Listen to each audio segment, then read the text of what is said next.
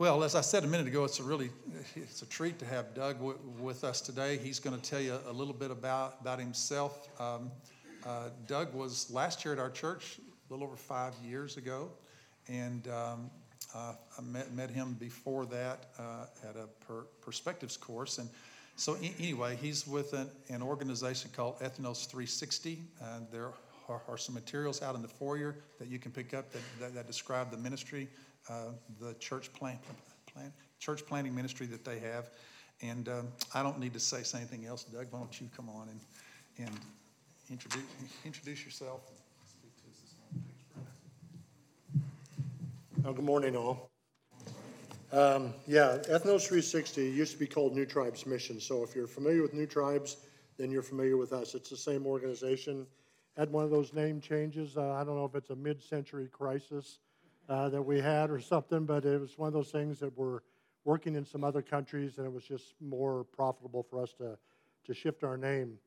Kind of want to start off a little bit. Well, let me say this. Since I've seen you last, it's 5.5 years ago. I was just looking it up this morning that I was here last. I've had a triple bypass since then, so that really helped me. Best thing that ever happened. I probably, when I had about a month ago, and I would have, been with the Lord for that matter. But He's decided to keep me on a little bit longer to talk to college students and challenge them.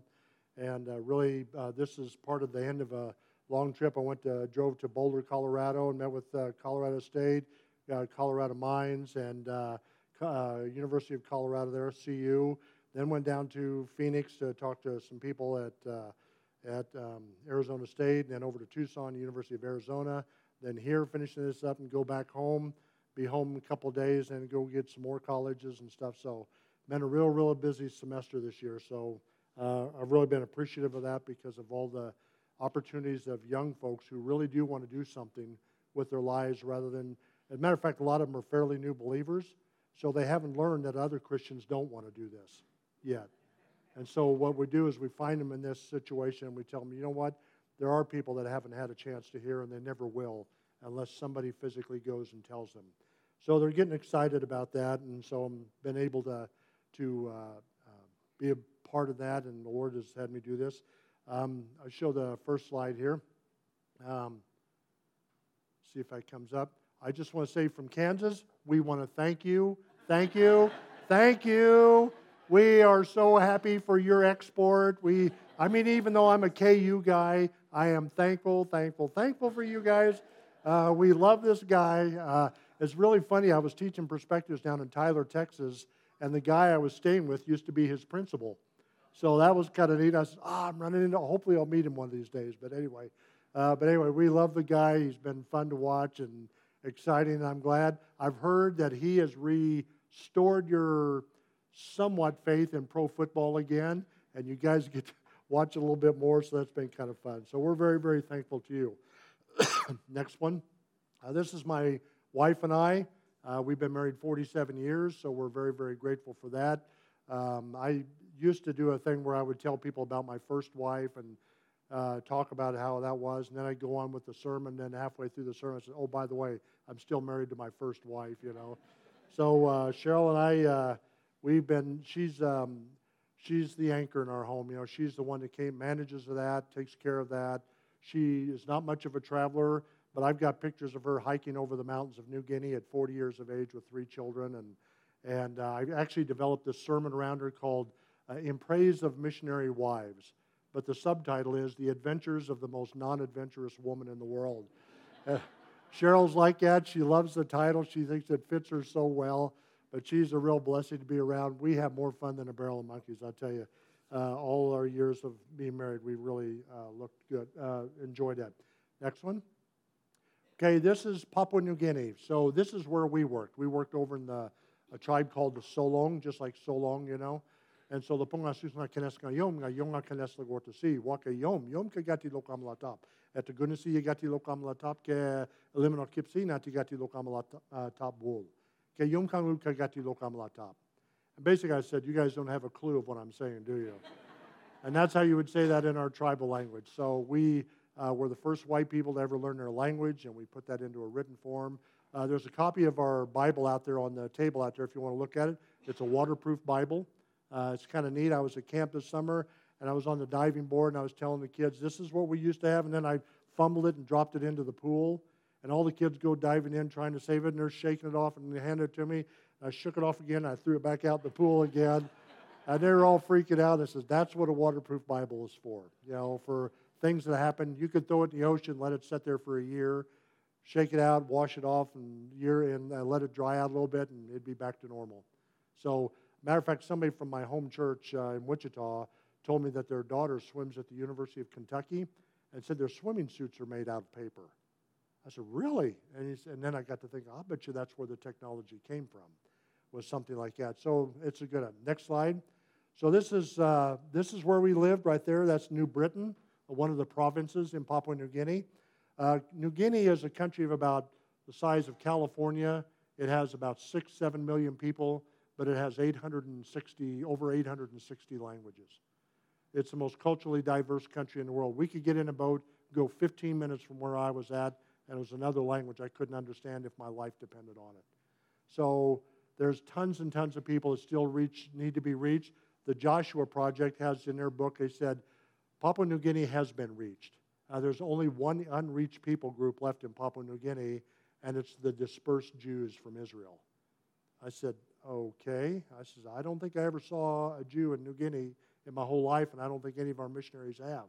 So I don't know where they're getting their information, but trust me, there's lots of tribes that still have to be reached. They don't understand. So be careful with statistics sometimes when you hear them. If they sound too sensational one way or the other, I'd have flags going up.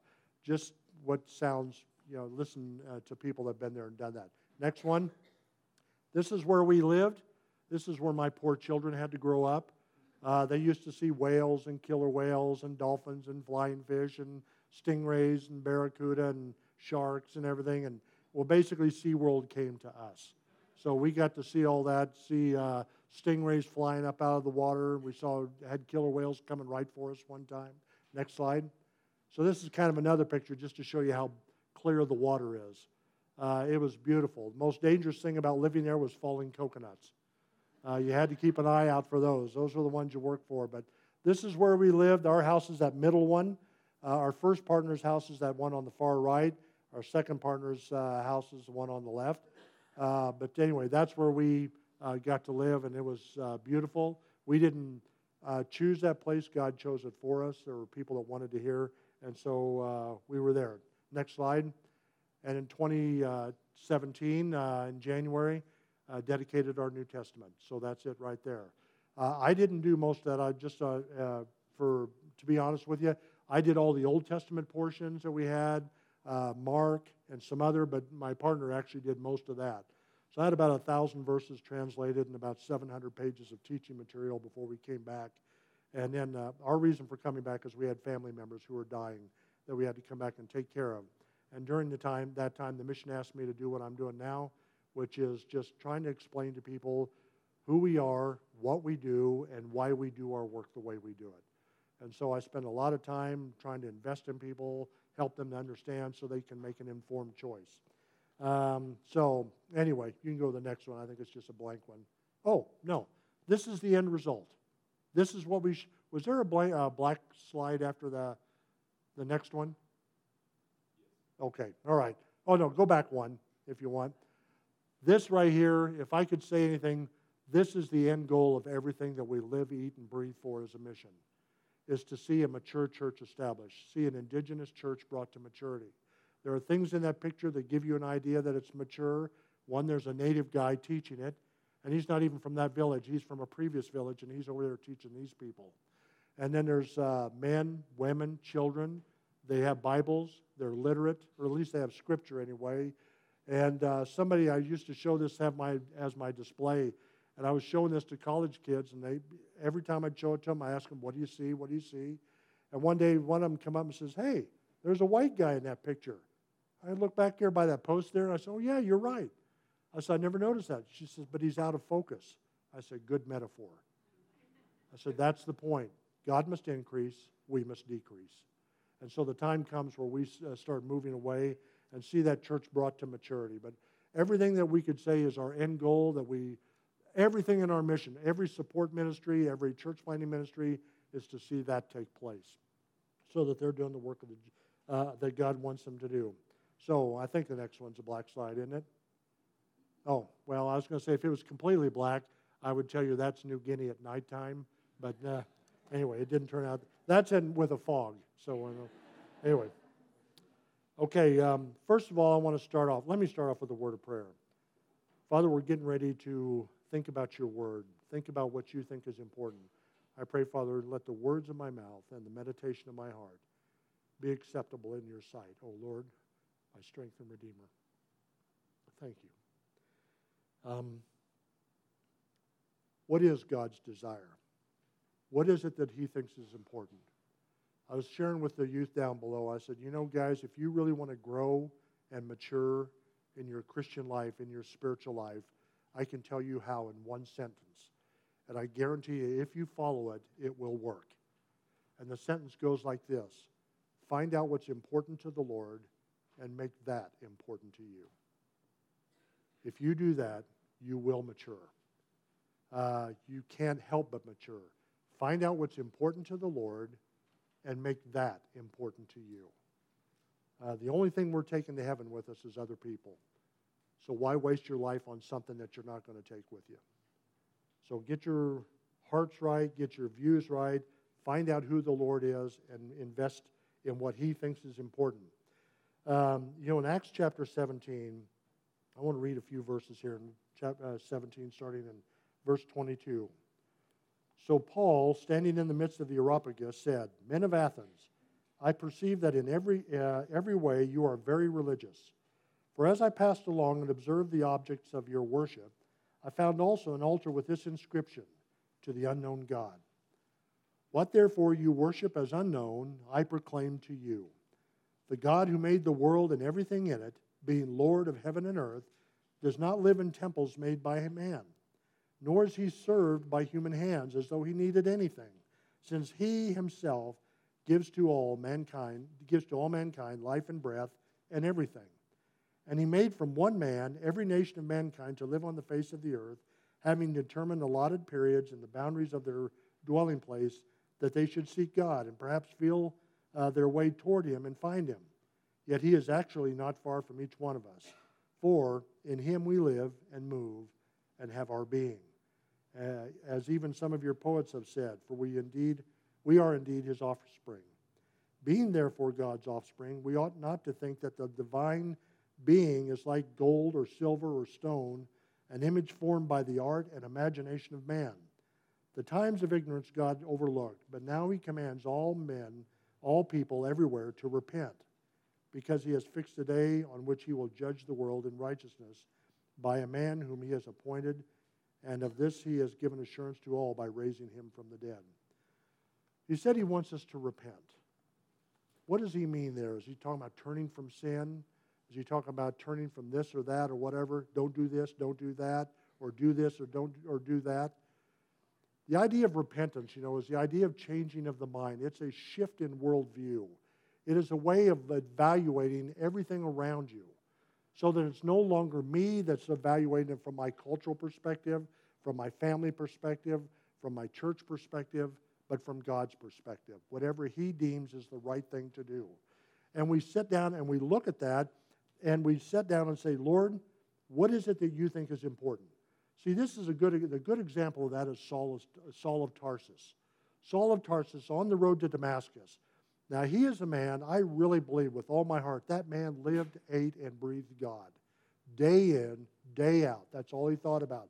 He sat at the feet of Gamaliel. He was a Pharisee of the Pharisees, of the tribe of Benjamin, and so on, concerning the law, blameless. And he went on and on. I think his whole life was absolutely focused on who God was. But like he said later on, the things that he did many times, he did in ignorance and in unbelief. So he comes along, and he's on his way to grab some more people, to bring them back to Jerusalem. He's on his way to Damascus. On the way there, something happens, obviously, that changes his life. This light knocks him off his horse. He's laying there on the ground, and he hears a voice from heaven that says, Saul, Saul, why are you persecuting me? And Saul, I can imagine, I'm not saying this is exactly what he was thinking, but it's what I think I would have been thinking. So he's sitting there, he hears this voice from heaven. This voice from heaven says, "You're persecuting me." So Saul asks a question. He says, "Who are you, Lord?" Now he knows who's speaking to him. He calls him Lord, doesn't he? But I think what's going on in his mind is, okay, if the Lord says I'm persecuting him, that's the end of the discussion. I must be. So he's sitting there hearing this. And what does the Lord do? The Lord answers him. And he says, "Listen, Saul," he says, "I'm Jesus whom you're persecuting." And then Saul asks the only logical question you can ask if you understand the first question. The first question is, "Who are you, Lord?" He says, "I'm Jesus of Nazareth." And Saul asks the second question, "What would you have me to do?" Instant worldview shift. What he thought of Jesus Christ one minute is completely different from what he thought the next minute. And so there was true repentance. He changed his mind. He saw Jesus Christ from a different perspective. And so he told him, he says, "What would you have me to do?" And he says, "Your first ministry assignment, Saul, is keep quiet and be blind for 3 days. I'll get back to you." And Saul goes to the house of Ananias, sits there for the 3 days, the scales removed, and we learn in Galatians he immediately went to Arabia. Immediately, I did not confer with flesh and blood, but I went into Arabia. And I think he was getting this thing settled. Man, what in the world just happened? I know it was the Lord, and if it's Jesus is the Lord, that's the end of the discussion. Him I serve. And like he said in Colossians 1, him we proclaim. Him I proclaim. Teaching everyone and warning everyone in all wisdom. Why? That we may present everyone mature in Christ. And Paul says, "For this I toil." This is what I give my heart and soul to do now. Never see any doubt of that from that point on. So he's sitting there. He has to change his thinking to repent. And then we see in Acts chapter 20. I love Acts chapter 20. I love this discussion with the Ephesian elders there, starting with verse 18. It says this, "You yourselves know," and when they came to him, he said to them, "You yourselves know how I lived among you the whole time from the first day I set foot in Asia, serving the Lord with all humility and with small type, that's what, with tears and trials that happened to me through the plots of the Jews. How I did not shrink from declaring to you anything that was profitable, and teaching you in public and from house to house, testifying both to Jews and to Greeks of repentance toward God and faith in our Lord Jesus Christ." Repentance toward God. The first thing I think all of us as believers really need to do is figure out who the Lord really is. Not just these declarative statements, God is good, God is wise, all these things, but really try to understand who this person is who claims to be God. That's why out in the tribe we start at the beginning. We start in Genesis 1. Actually, I start before then. I start with God in eternity past, because that has implications to it. And our people figure this out very, very quickly. In lesson 3, we talked about Satan rebelling against God. My language helper looked at me and says, "Is he nuts? Is there something mentally wrong with that guy?" I said, "Well, tell me what you're thinking." He says, "Doug, you saw me make my canoe, right?" I said, "Sure." He says, "Does my canoe tell me where to go?" And I thought by lesson 3, he's already figured out that the sovereignty, I like to call it the sovereignness of God, that the sovereignty of God is a relational issue. He's God, everything else isn't. He's God, nothing else is. One tribal guy said it this way, God is in a category all his own. He's not like anything else. There's no comparison between God and everything else. Like he said here in the scripture, he lives, in him we live and move and have our being. We can't even exist unless he allows us to. The angels, the cherubim, the seraphim, the archangels, nothing can exist unless he created it and he sustains it. So there is no issue of something being lesser than God because there's no comparison with it. And so what I did with people is I said, well, let me try something with you. If I give you a word, you tell me the opposite. So I go fast, they go slow, big, small, tall, short, big, small. I did that one already, but I go through these whole opposite, and then I finally I said, Satan. And a lot of people will sit there, and if they don't say it, they're thinking it. When I say Satan, they think the opposite of Satan is God. I says, no, the opposite of Satan is Michael. God has no opposite. And they're looking, they said, what do you mean? They says, well, think about it. What is the opposite of omnipresence? It's no presence. Opposite of omniscience, no knowledge. Opposite of omnipotence, no power. Basically, the opposite of God is non-existence. Because God exists everywhere. He is infinite in everything. So God is in a category all on his own. He's not affected by his creation. And boy, you start laying these foundations and the people say, oh, so God created the woman. So the men start getting worried because they beat their women in the past severely and many times. And they start realizing they were beating God's property. And they start thinking about stealing from other people's garden. God owns the gardens. And it starts shifting things in the way that they start because they see God as the rightful owner of everything that exists.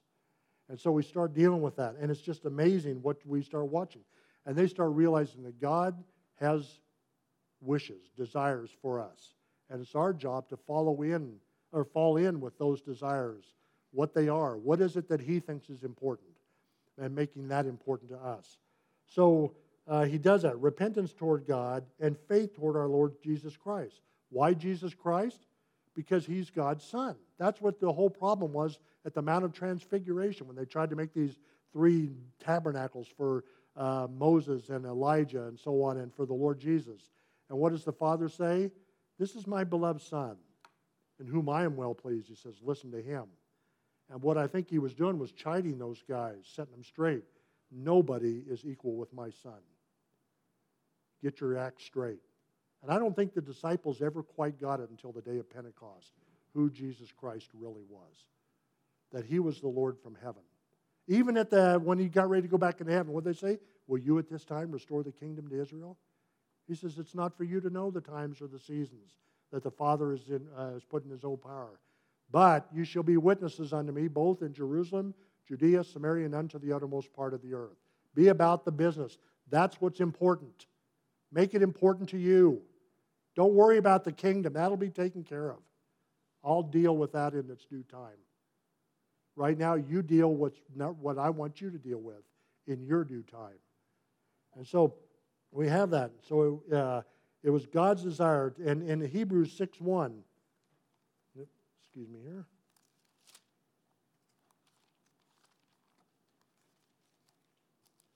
Oops, sorry.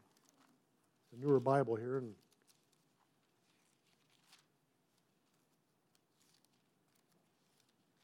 Hebrews 6:1. Long ago, at many times, that's one, I'm sorry, wrong chapter. Hebrews 6:1.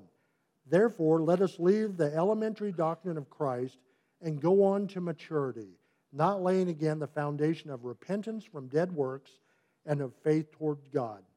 So these are issues that we should have dealt with right off the beginning. Repentance from dead works. We don't want to do the things that don't count anymore. There's an old saying that the godly man is not afraid of failure. What he's afraid of is succeeding at something that doesn't really matter. And boy, I hope we don't get in a thing where we're succeeding at things that don't matter. Like I said, the only thing you're taking to heaven is other people. Period. There's nothing else going to heaven with you. So why waste our lives on it? Obviously we have to live and function, but still at the same time, why waste our time giving ourselves, our hearts and souls, for things that don't matter? And so we do that. In Hebrews 6:1, repentance toward God, and then it says, and then faith toward our Lord Jesus Christ. We don't want to lay those foundations again. We should be settled on who Jesus Christ is and what he has accomplished for us. It should never have to be brought up once we've got that settled, because it lines up with the nature of God himself. That he did this all throughout the Old Testament. We see God trying to pull people towards him, to bring them back, always trying to do that. And so he's always wanting to redeem mankind. He doesn't want it. A friend of mine says, you've all heard this statement, God hates the sin but loves the sinner. A friend of mine says it this way. He says, God hates the sin because of what it does to the sinner. And I think there's a lot of validity in that. You know, it turns us into things that we shouldn't be. We shouldn't be the way we are, but we've got the Spirit of God living in us, so we don't have to be what we once were. We don't have to operate under the dictates of the world. We can now look to Jesus Christ and say, Lord, I'm weak, I'm selfish, I'll leave it in your hands. Help me through this all. I'll die to self so that you can live through me. So, those are some of God's desire. What is it he desires? He desires to reach a world. I know this. I know some things that he doesn't desire. Let's go to Ezekiel 33:11.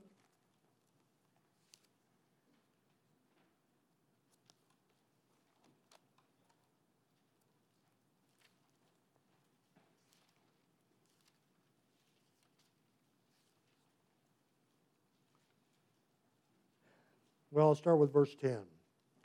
And you, son of man, say to the house of Israel, thus have you said, surely our transgressions and our sins are upon us, and we rot away because of them.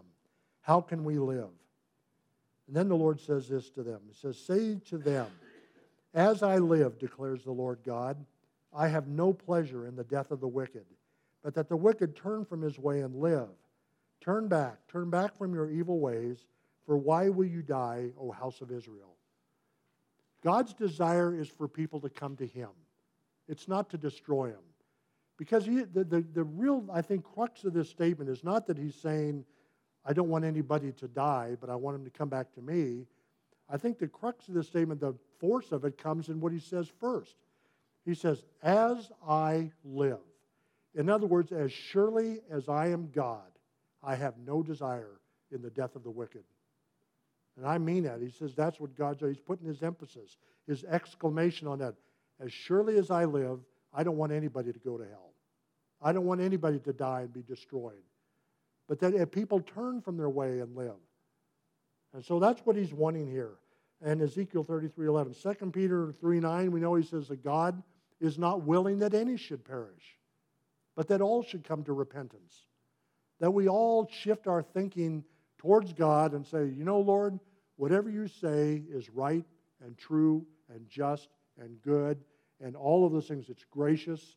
All that God is, he's bringing towards me. Not because he needs it, but because I need it. Man, I am lost apart from him. But I'm secure because of him. I am absolutely and totally secure. I do the things I do not because I am earning something or because I have to. I do it because I want to. I want to serve him. Look what he did for me. Why wouldn't I show gratitude towards that? Man, somebody doing something like that? So I'm very, very grateful for that. He's not willing that any should perish, but that all should come to be, any should perish. 1 Timothy 2:4 says, he desires all men to be saved and to come unto the knowledge of the truth. He wants us to understand him. And so on. So what is our responsibility? 2 Corinthians, I want to go to this because I want to spend a little time on this. 2 Corinthians chapter 5. I think this is just such a powerful, powerful statement that Paul is talking about here and trying to get across to these people. So I'm just going to start at the beginning.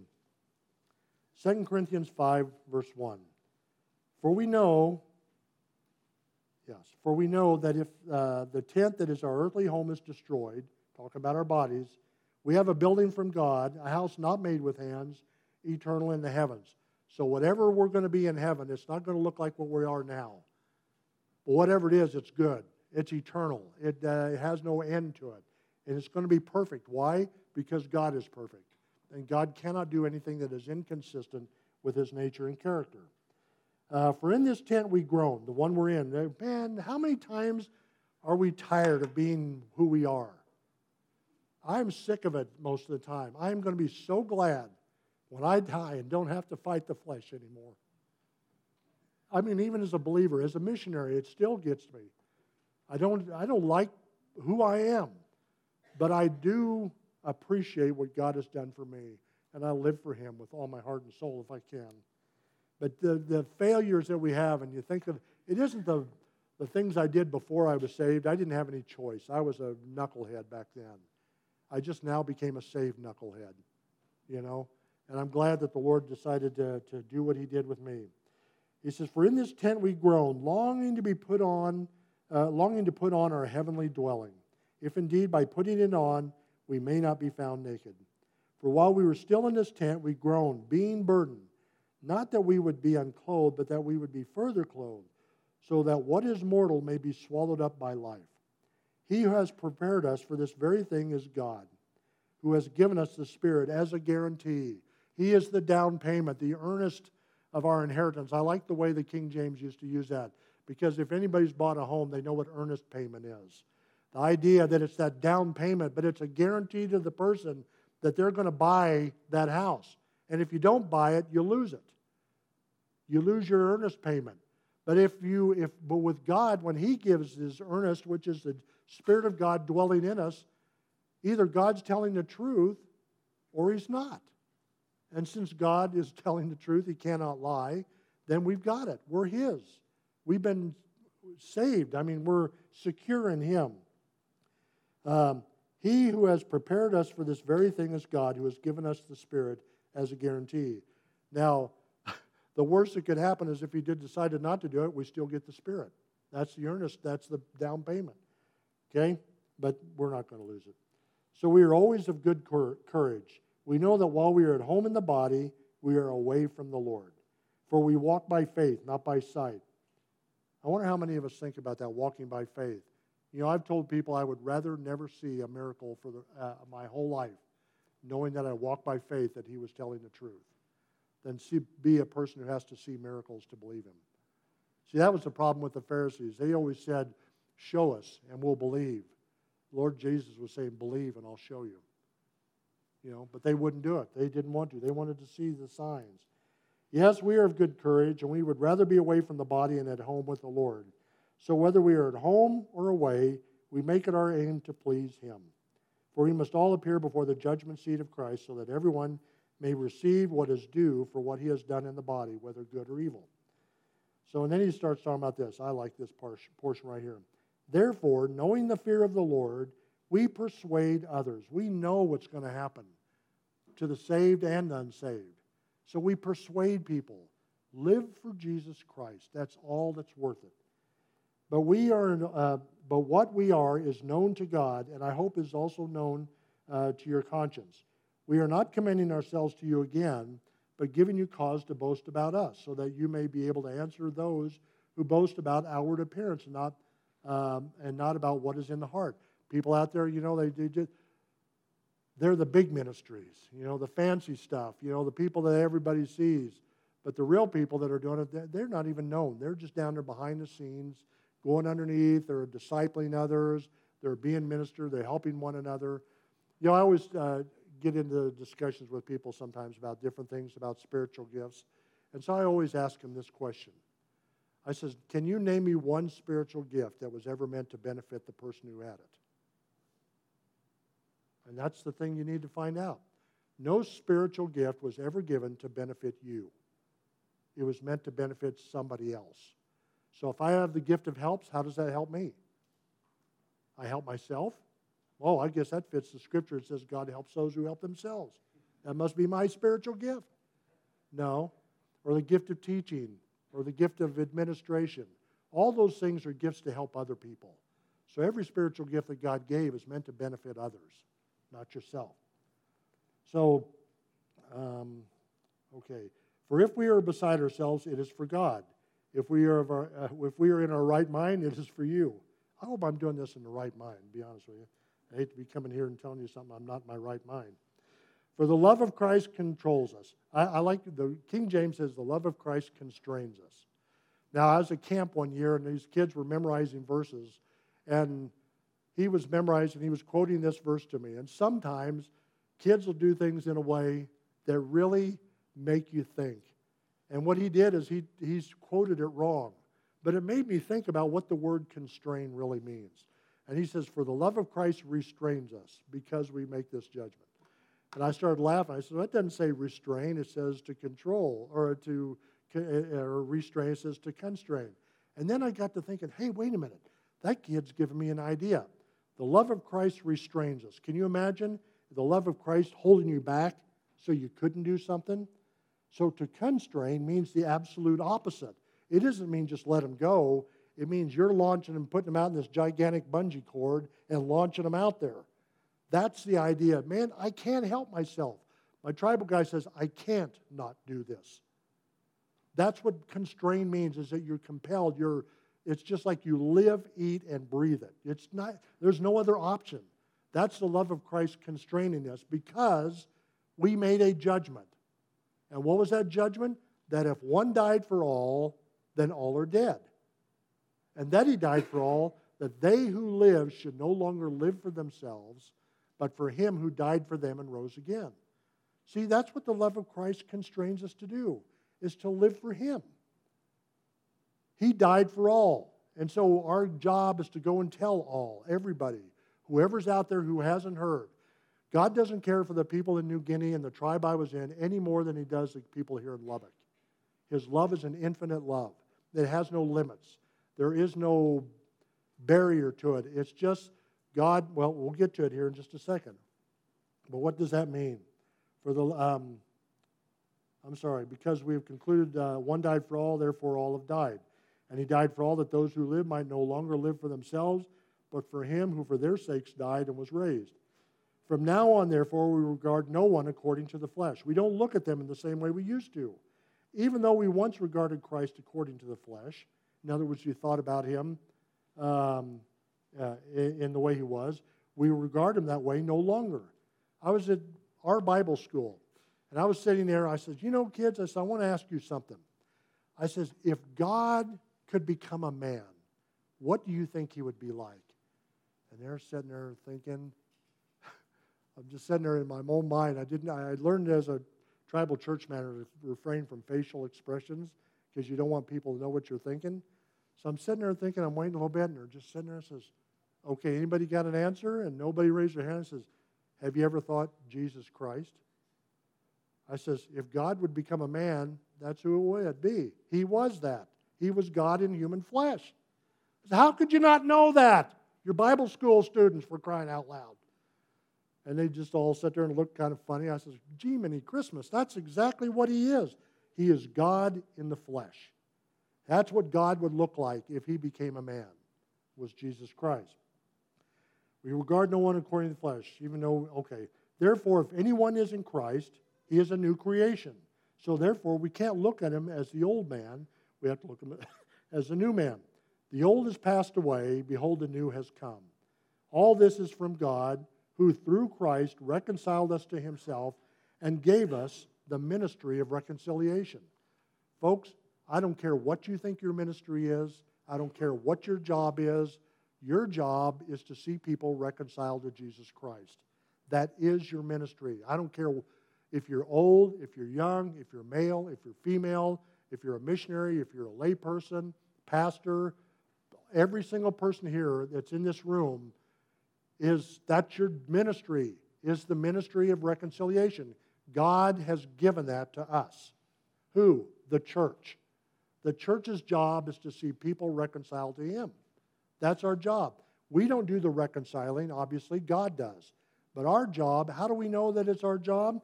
Well, then he goes on right after that and says something else. He's given us the ministry of reconciliation. That is, in Christ, God was reconciling the world to himself. There it is, him doing it.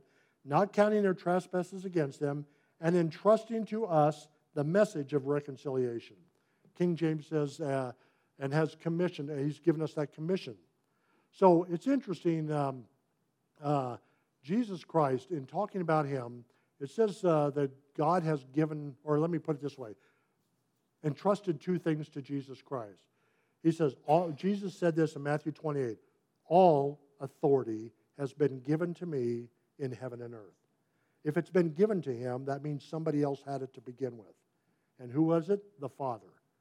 The Father has given it to the Son. And he says, all judgment has been committed to the Son. Nobody else is going to get it. Nobody else has all the authority. Jesus Christ has all authority in the spiritual realm, the physical realm. That means how much is left over for Satan? None. Christ has it all. Now, do you think for 1 minute that God's going to bypass his Son for any of these things? When he says he's given all authority to the Son and he's committed all judgment to the Son, do you think the Father's going to bypass his Son at all to do either one of those two? No, he isn't. And guess what? He's not going to bypass the church in order to do his work. He has given to us, it's the same word, given. He's given to us, the church, the ministry of reconciliation. And he's committed unto us the word of reconciliation, the means by which people are reconciled to him. So he says he's given us that. Therefore, we are ambassadors for Christ, God making his appeal through us, not through somebody else, not through angels, but through us. We implore you in behalf of Christ, be reconciled to God. For our sake, he made him to be sin, who knew no sin, that in him we might become the righteousness of God, in him. So, our responsibility, we're to be about the master's business. I don't know where God has each and every one of you. No one should ever fear serving Jesus Christ, no matter where he wants us to go. We shouldn't. If we do, it's because we have a real shallow view of who God really is. The all-powerful one, the supreme one, the sovereign one, the one who owns every atom in the universe. Nothing happens without his knowledge, but nothing can happen to you that he isn't there with you. He's omnipresent, or as one girl said, God is so big that he doesn't have to go anywhere. And so he's there already. He doesn't see the future, he is the future. He's there. Isaiah 57:15, for thus says the high and lofty one who inhabits eternity, whose name is holy. He inhabits eternity. And all of God inhabits eternity, not just one aspect of him. So, that being said, I want to thank you guys very much. You've been, I really appreciated when Brother Mark came out to Missouri to see the train. That is a blessing to me. You don't understand how few churches really get involved like that, where they want to see what their people are being going towards or what kind of things are going to happen out there. Those are encouragements to us as an organization. We're not the be-all and end-all. We work together with local churches so that their missionaries can go out and do an effective job. But I'll tell you this, it's going to take time to prepare and time to do the job. We don't do things quickly. We take time because God did. Somebody asked me one time about even how we teaching the Bible from the beginning to end. And I had a guy at Dallas Seminary ask me, he says, how many lessons did it take you to get to the gospel presentation? I said, 68. He goes, 68? He says, don't you think there's something wrong with waiting that long to give him the gospel? So I said, well, I'll answer your question if you'll answer mine first. And he said, okay. I says, do you think there's anything wrong with God waiting 4,000 years to give people the gospel? He goes, man, that's hitting below the belt. I said, yeah. I said, but anyway, he knew. I says, I just wanted to help him think it through. It takes time to do a job well. Talking about short-term missions, I says, what do you think about short-term farming? Or short-term cardiology? Or short-term banking? I says, nobody thinks in those terms, those businesses, so why do we think that the Lord deserves that? Just a short-term mentality about his work. Thank you, Father, for the folks here at the church. I'm privileged to be in their presence. I don't know what you've got for each and every one here. For those that are here, I ask, Father, that you'll help them to understand more and more who you really are and gain strength through that and courage to do whatever you want to do, whether it's giving, praying, going, whatever it is you have for them to do. But regardless of what they do, we know that our job is to see people reconciled to Jesus Christ. Help them to do it well, take the time, and invest in others. As I said before, ultimately, the only thing that's going to heaven with us is other people. So, Father, I thank you for your grace and your kindness. In Jesus' name, amen. Oh, wait, sorry, that last slide, I forgot. This is one I always show. It's the last one I end with. I usually don't have the words up there, but look at that bridge there. Can you imagine yourself and your family on that bridge, in that Jeep? How many of us would really want to cross that bridge on that Jeep? Probably not many of us, would we? But then I usually have that ticker tape coming up and say, at what point is Christ no longer worth it? What's it going to take? And that bridge is a good metaphor for life. You know, we sit down and we get on that bridge. Some people, they say, you know, they look at that bridge, they see the round boards, the square boards, the rectangular boards, the broken boards, the boards with nails sticking up out of them, places where there aren't any boards. And they sit down and they look at that. Some will start going, and then trials will come up and they'll start backing up. Some will get out there farther, and the wind will start swaying that thing back and forth. I don't think so. And they start backing up. Some get all the way across, and they end up backing up all the way. You know, they just drop it all and say, no more. They find a point. I hope that there's not a place in your life where you're willing to say, you know, Lord, you're worth an awful lot, but just not this much. I hope every one of you never get to that point. And I used this for quite a while like that. But then I thought of another thing that I need to say to finish this up, and I think it'll give you the proper perspective on the whole picture. It won't have any words that come up, and I want to ask you a question. Would it make any difference to you to know whether Jesus Christ built that bridge or not? If Christ built that bridge, would you cross it then?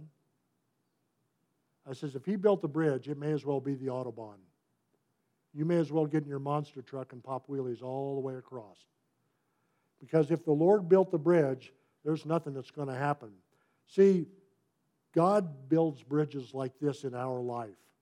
The trials that we come up, whether it's finances or education or health or trials that come up. He builds bridges that look like that. That's what all those boards are. They're different trials, all hung up on rusty cable over a raging river. But he builds bridges that look like this. You know why? So that we'll learn to trust the builder and not the bridge. That's what we need to be looking at. Who built it? Not what does it look like. So think about that in terms of your life. Thank you.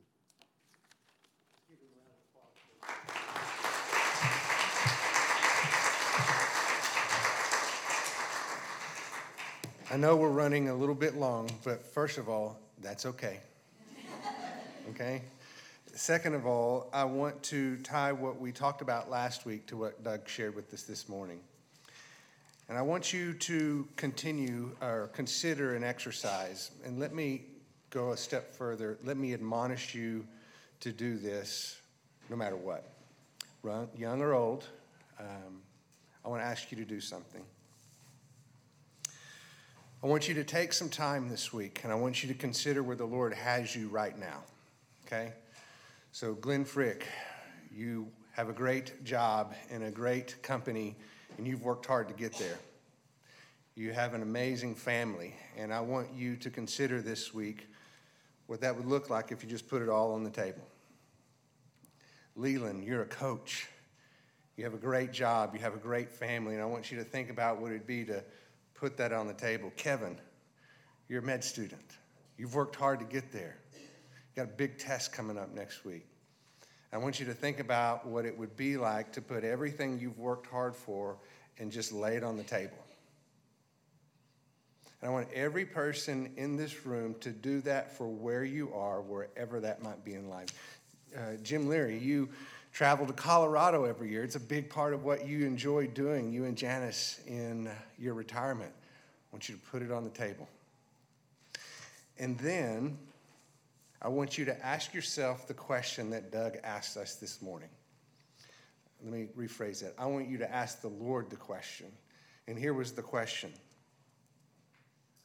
Lord, what would you have me do?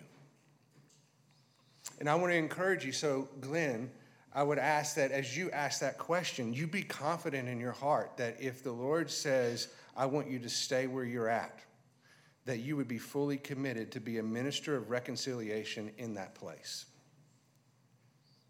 I also want you to consider if the Lord said, I would like to lead you to a new place, that you'd be willing to go there, even if it means taking everything you've put on that table and relinquishing it to his control.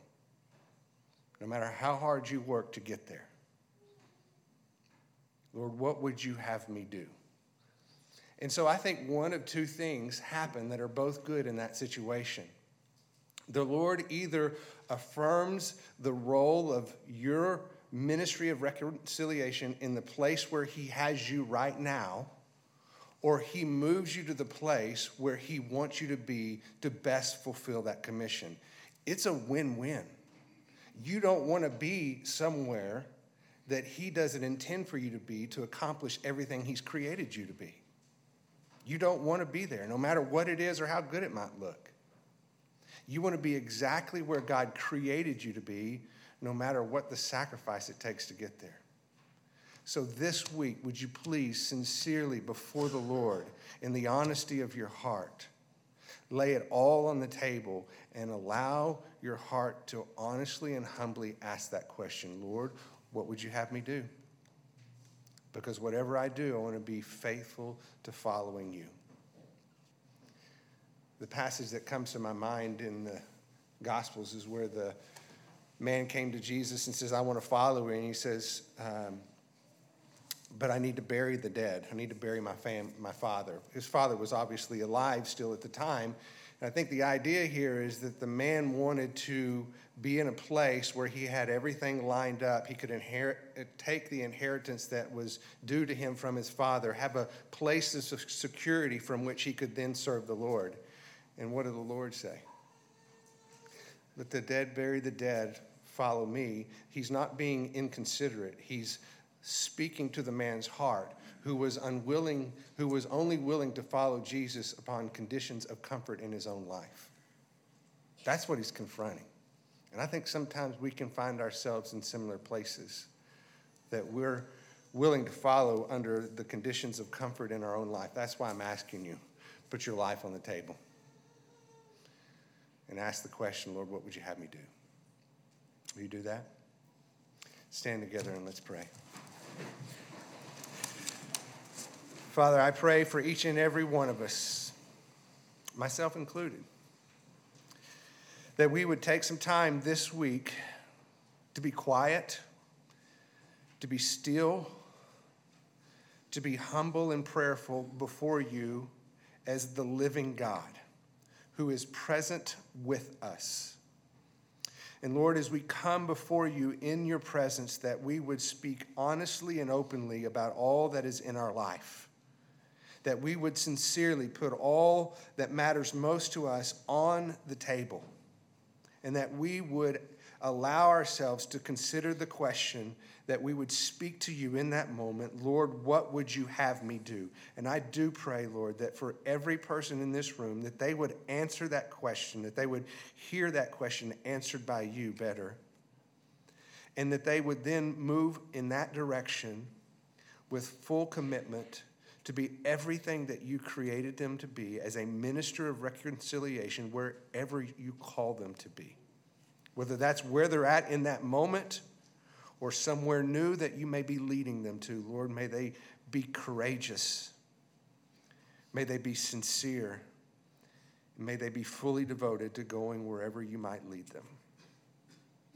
Lord, thank you for our time this morning and the reminder of what we've all been created for as ministers of reconciliation. We pray this in your name. Amen. Have a great day.